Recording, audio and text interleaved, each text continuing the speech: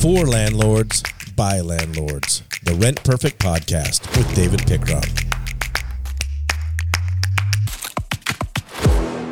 Well, I want to welcome you all hard-working landlords, those of you out there just providing a home for others out in society. We rock.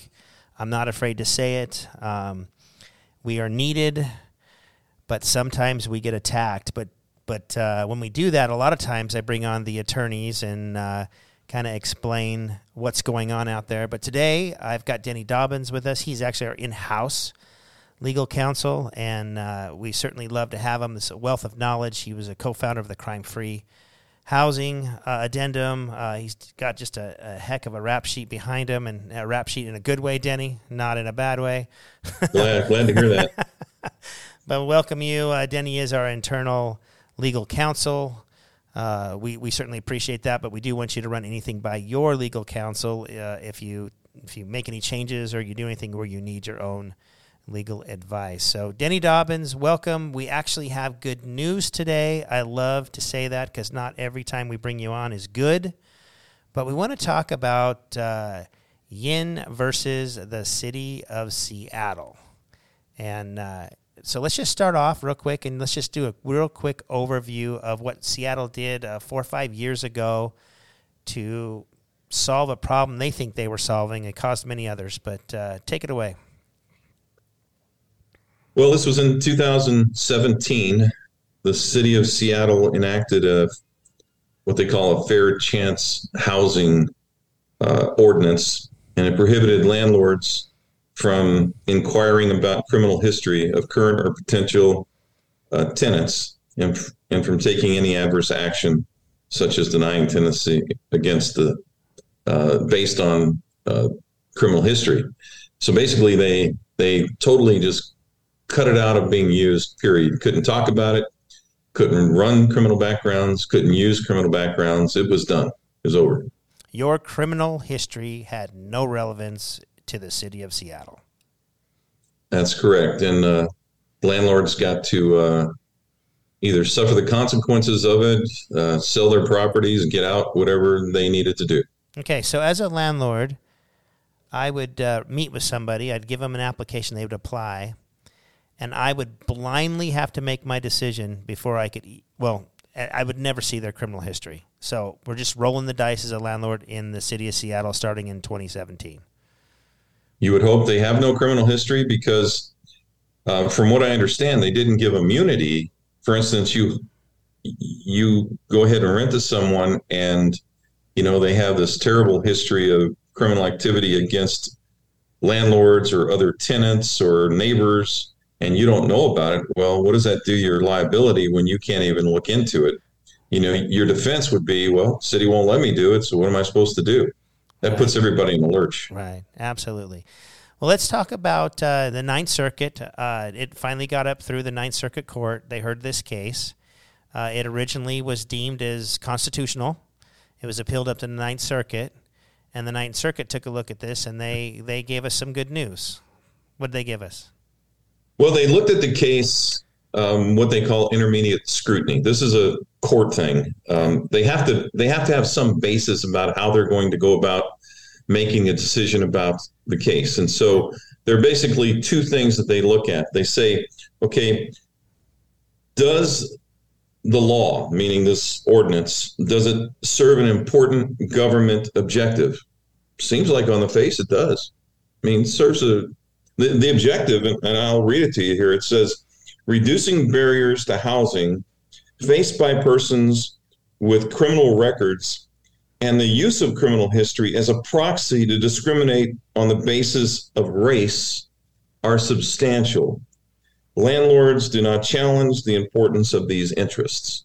Okay, I think they got that wrong a little bit, but that's how they couched it. Okay, so objective is to kill discrimination is kind of how I read that. Racial discrimination, okay. Kill racial discrimination. Okay. And so the court then said, okay, the second part of this process, it's a two-pronged process, that how they go about it, the method that the city uses to stop discrimination, it must be substantially related to achieving the objective of this stopping discrimination. And now the court also said that whatever method that they use, it has to be narrowly tailored to achieving that objective. Okay. So that's where the court comes in to look at what's going on. And if you really boil it all down, the court goes through kind of a menagerie of different things and says, yeah, these are really important. We've got to really be careful. However, narrowly tailoring brings up some issues for the court because, as I've heard you say before, basically you can't just cut off the head of the snake and call it a day, right? Oh yeah, just go kill all the landlords, and then you'll never have any discrimination of landlords again. That's right, and that's basically what happened here. Is you're not going to see criminal anything. You're done. Right. And we're going to put it all on the landlord. You got to deal with whatever happens from there. Right. So they went a little bit too far. But as a city, hey, we stopped racial discrimination. We did it. We're great. Okay. Yes. But the court said, well, let's look at our other jurisdictions and see what they've done.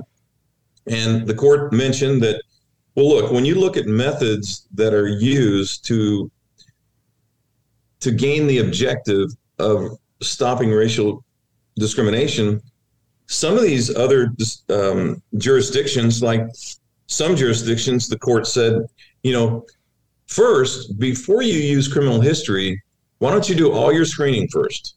Do all the screening process, interview, talk, go through your financial information, then go ahead and do the criminal background and see if there's anything there that would still keep them from possibly renting. And the court said that seems to be a good way to look at it. Okay. And it seems to be, that could stop racial discrimination. Could it still happen? Sure. Another way is, HUD already has some guidelines in place. When we look at, and everybody does it now, it's individual assessments. Okay, kind of like the same thing that we have to do in the employment field. You look at a resident that comes in, a tenant that comes in who wants to rent. Okay, I'm going to run everything. And when I get to the criminal history, let's look at the totality of the situation with your potential resident. Now let's look at their history, their criminal history. Well, is there something on there that is going to negatively affect them? Well, you need to give them a chance to show you any mitigating history.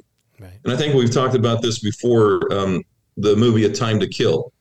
You had a situation where I think the expert witness, he was trying to say, well, this or that about a particular issue.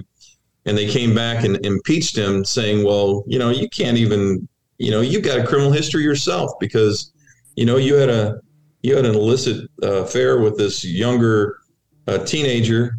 And he says, yeah, but we have 4 kids. We've been married for, 15 years. Right. That's way under, that's water under the bridge. And so maybe there's something out there in a criminal history that you should be able to look at and say, hey, it's not exactly what you think.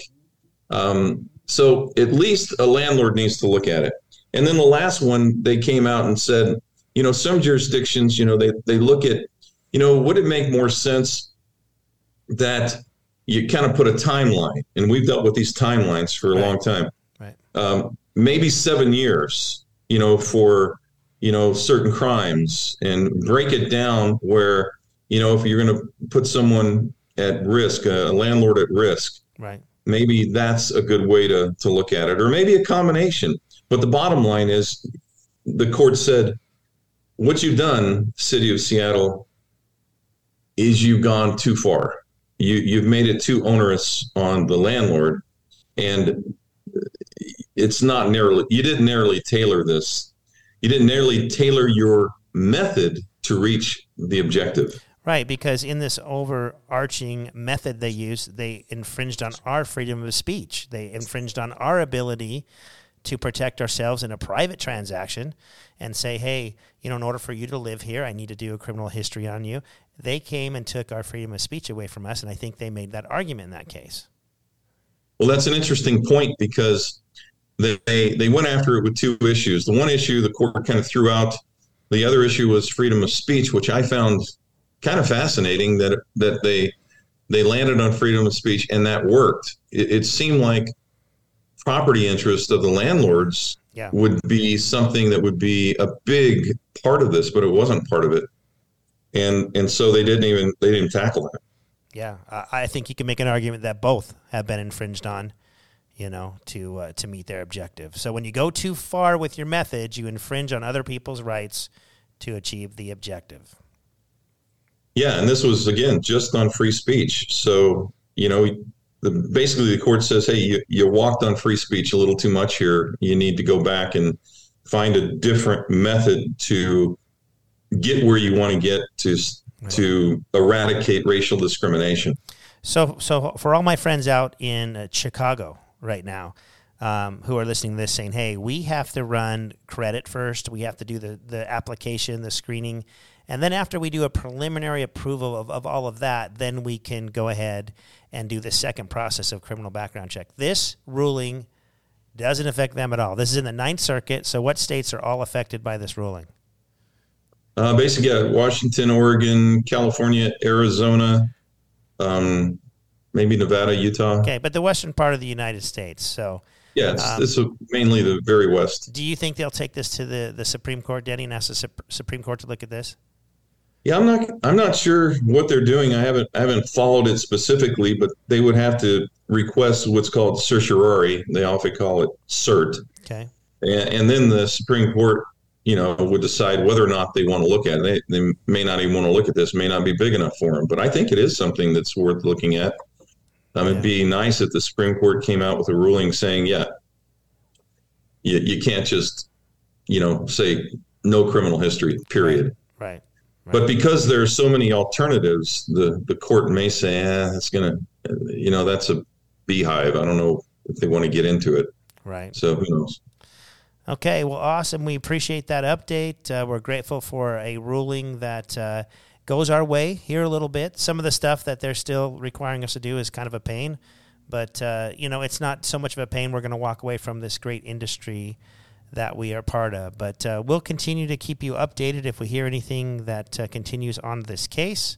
I know coming up, Denny, we're fighting Consumer Financial Protection Bureau. They're kind of getting into our space a little bit, kind of even around this topic a little bit. So we'll continue to study that out and bring you what we can bring you when the time is right. Denny, thanks so much for joining us today and educating us on this ruling. And okay, talk to you later. That was fun. That was fun. Thank you so much. Landlords, continue to rent perfect. We'll see you next time.